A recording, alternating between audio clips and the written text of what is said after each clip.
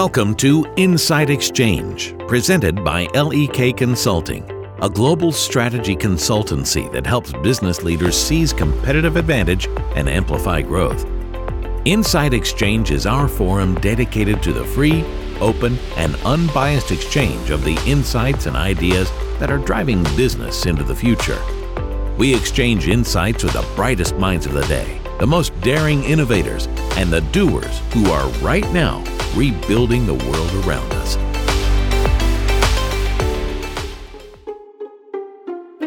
The confluence of several key trends in U.S. healthcare, including an aging population, shifts away from inpatient care, and a rise in healthcare consumerism has led to an increased emphasis on post-acute care, particularly care that permits aging in place. In this episode, we'll get insights regarding opportunities for health systems and investors within post-acute and end-of-life care. With us today, we have Kevin Grabenstatter, Managing Director and Partner in LEK Consulting's San Francisco office, and Rosie Vig, Principal in our healthcare practice. Hi, I am Rosie Vig. I am a principal out of the LEK San Francisco office. Been working with the firm for over 7 years now. I've spent a fair amount of that time working within healthcare services alongside Kevin, who is our resident expert in the provider space. Kevin started his career at LEK and then left us briefly to develop his operational chops at Kaiser. Lucky for us, he's decided to come back and has done a great deal of development and growth of the provider sub-practice. Kevin, anything I've missed or anything you'd like to add? Thanks for the intro, Rosie. It's great to be here. We are two members that have been building the provider practice at LEK for a number of years now, and have certainly seen a lot of growth and change, including in the areas of post-acute and end-of-life care. So looking forward to discussing that today. Great. So to get started, we all know that the U.S. population is aging. I believe the latest stat I've seen on this is that 1 in every 5 Americans will be above the age of 65 by 2030. We also know that while this group accounts for less than 15% of the population, it represents a disproportionate amount of healthcare spend. Given those dynamics, Kevin, can you speak to the impact on inpatient care as well as the post-acute and home-based care market? Well, I think it's fair to say that we don't have a client on the provider side at LEK today that is not acutely aware of supply-demand imbalances from a labor perspective and thinking really hard about the future and how that's going to look. With the aging population, with the baby boomers, aging into some high utilization years in their lifespan, as well as the labor shortages that have obviously only been accelerated in the COVID-19 pandemic era. That is a question that every operator is continuing to ask themselves. And we think that this, labor supply constrained environment is something that is going to require a lot of strategic thought for years to come. That's in the hospital setting, it is in ambulatory care, and it is certainly the case in post-acute care and care in the home. If you just run the numbers, we're going to need an army that we don't of a size that we don't currently have today in the U.S.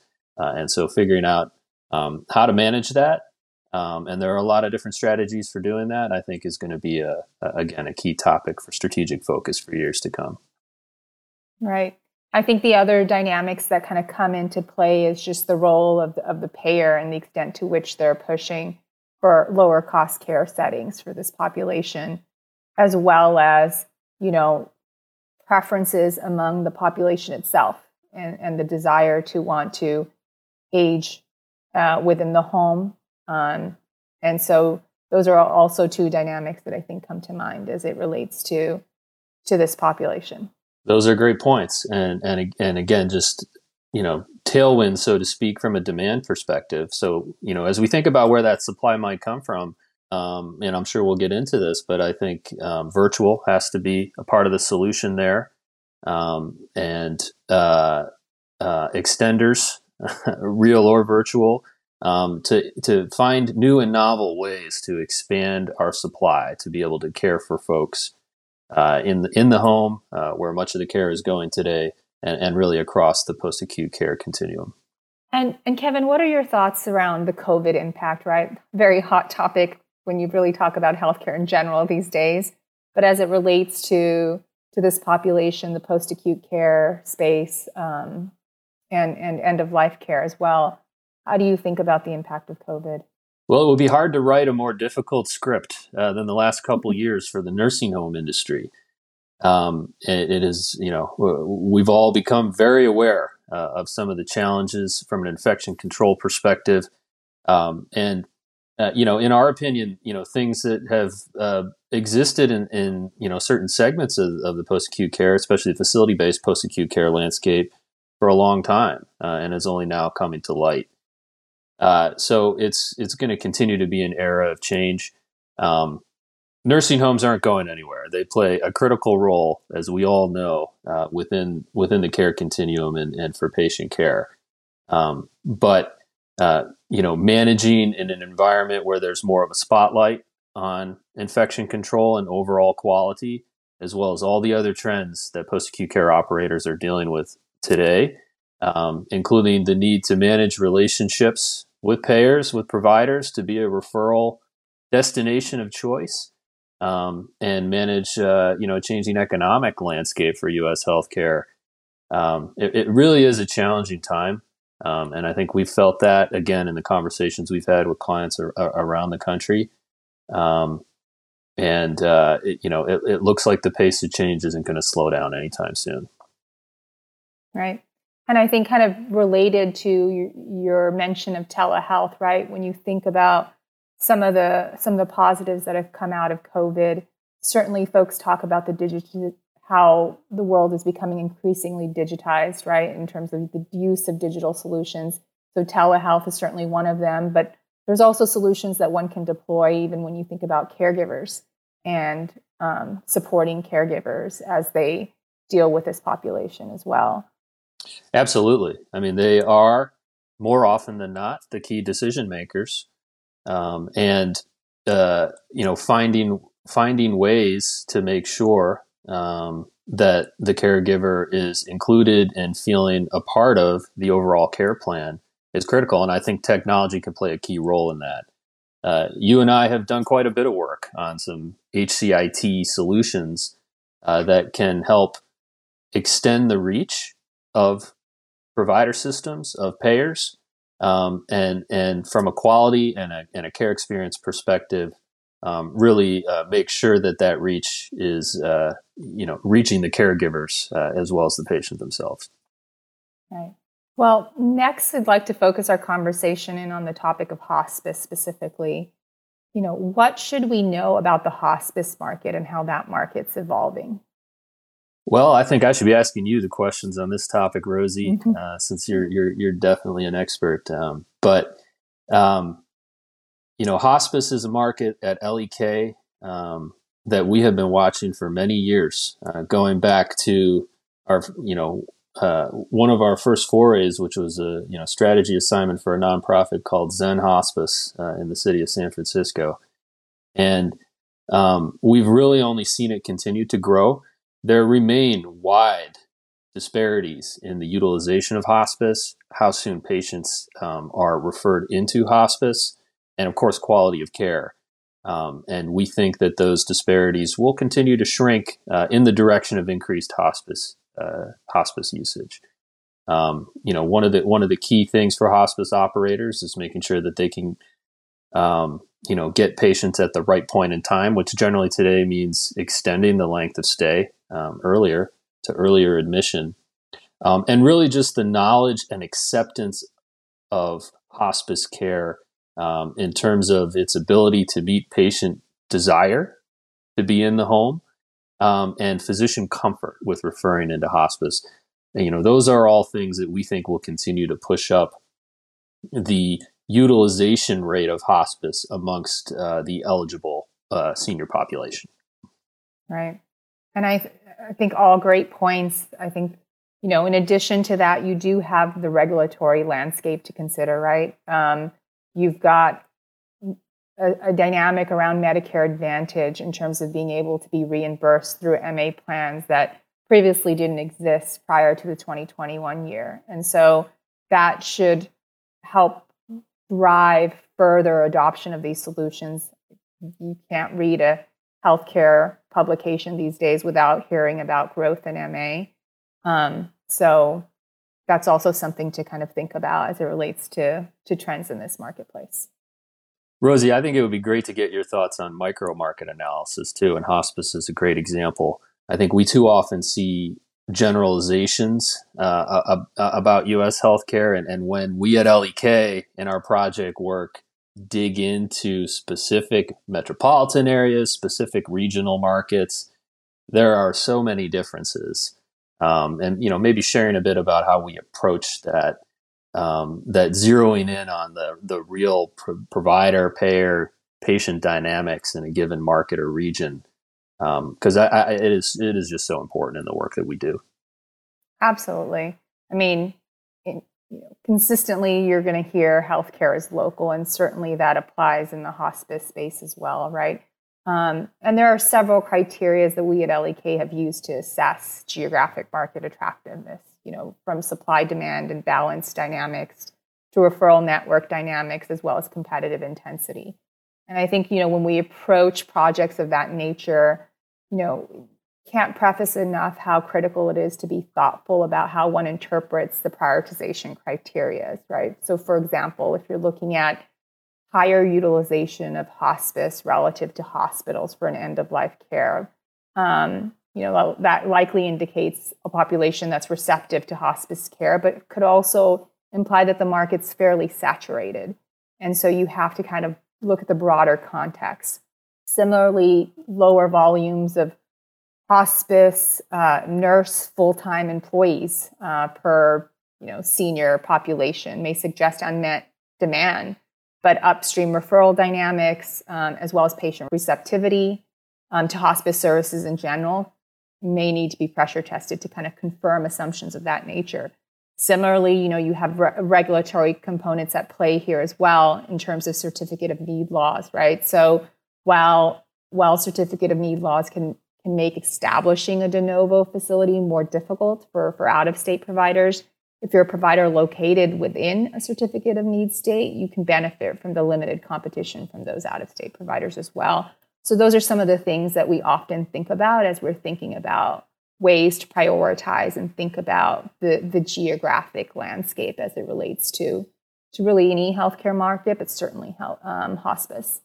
Excellent points, Rosie. And again, just so critical to dig in further than top level national generalities, as interesting as those trends have been recently in the post-acute care space. But local markets vary so much, and on the topic of hospital-based health systems, thinking about how they can foray into post-acute care effectively.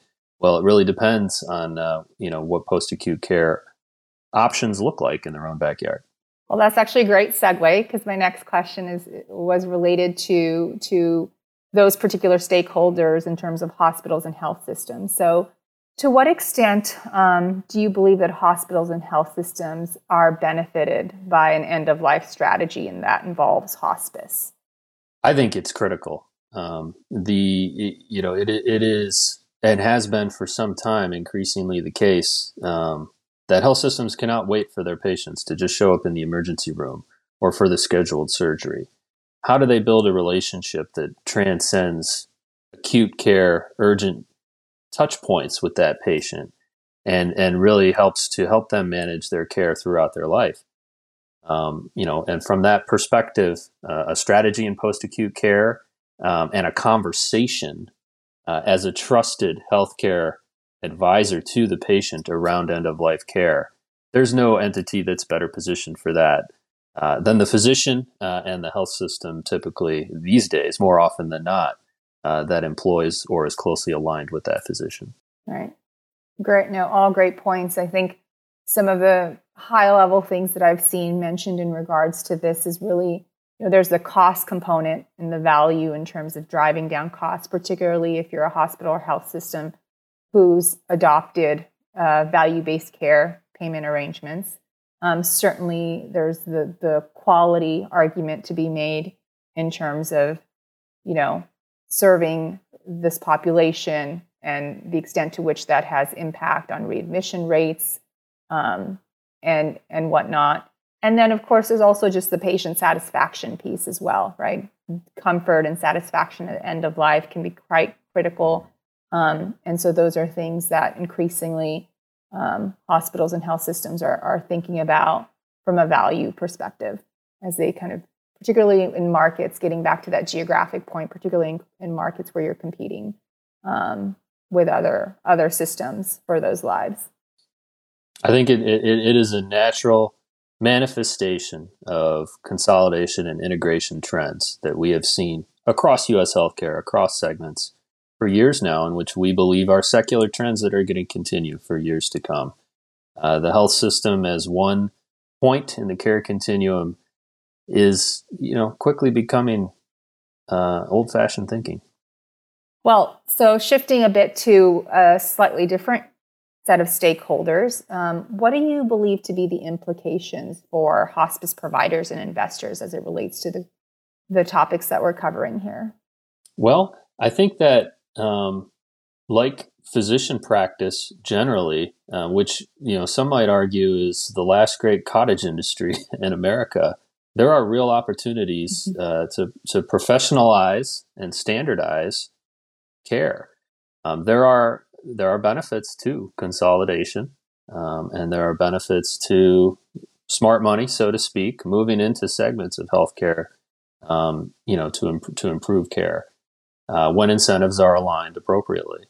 I think we think that post-acute care and hospice in particular present great opportunities for investors that have healthcare chops and capabilities, and ideally some advisors, including operating partners, that can really help them to develop a platform that is effective and meets the market's needs, because that need is very real. And there is indeed a hunger on behalf of payers and patients and caregivers, as we talked about earlier, for effective services in hospice. Right. Well, thank you so much, Kevin. This has been a very insightful conversation here having with you, and want to close with any last words. I really appreciate the time and the questions today, Rosie, and it has been great working with you across the provider landscape. This is, there's probably no more interesting time to be a management consultant in the healthcare industry, and we think that these key strategic questions, some of which we talked about today, are going to be, continue to be important things for operators and investors and health systems to be considering what their responses will be to them in the years to come. Thank you so much. Thank you, our listeners, for joining us today at the Insight Exchange, presented by LEK Consulting. Links to resources mentioned in this podcast can be found in the show notes. Please subscribe or follow for future episodes wherever you listen to your podcasts. Also, we encourage you to submit your suggestions for future insights online at lek.com.